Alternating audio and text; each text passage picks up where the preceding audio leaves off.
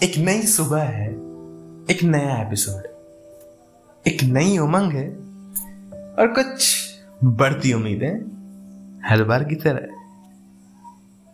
खुशामदीद आप सभी का स्वागत है सुरखाब के एक नए एपिसोड में। तो आइए शुरू करते हैं।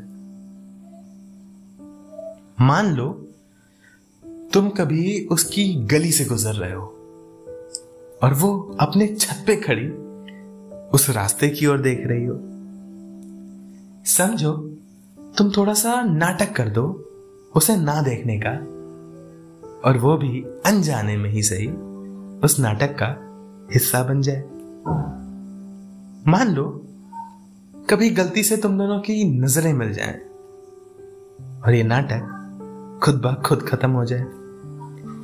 हो सकता है तुम दोनों इसे दोपहर का एक सपना मान लो और अपने रास्ते पे यूं आगे बढ़ जाओ।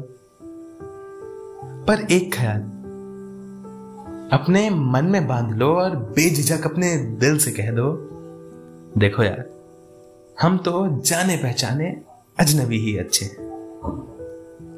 मैं मानता हूं थोड़ा अजीब सा ये ख्याल होगा, पर सच मानो मेरे दोस्त, बिना किसी बवाल होगा।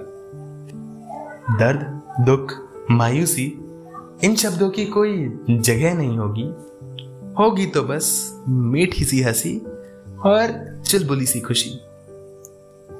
ना कोई अलग के इरादे होंगे, ना ही कोई कहीं पे भी किए झूठे वादे होंगी तो बस आंखों की चोरी और लफ्जों से आंख मिचोली।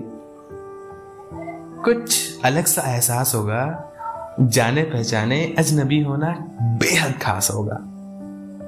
ना कोई तू मैं होगी, ना देर रात तक जगने की यार कोई जरूरत होगी, और ये फोटो संभालने की तो फितरत ही नहीं होगी। लेकिन उसे अचानक से देख चेहरे पे फैली बस एक प्यारी सी हंसी होगी।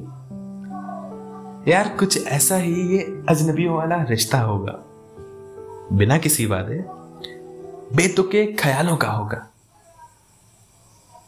एक एहसास ऐसा होगा जिसका किसी के पास कोई हिसाब नहीं होगा।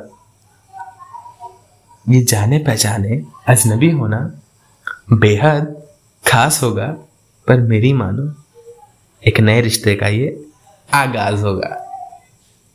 किताबों में लिखा इतना खास होगा, सच कहूं ये जाने पहचाने अजनबी होना ही तो इतिहास होगा।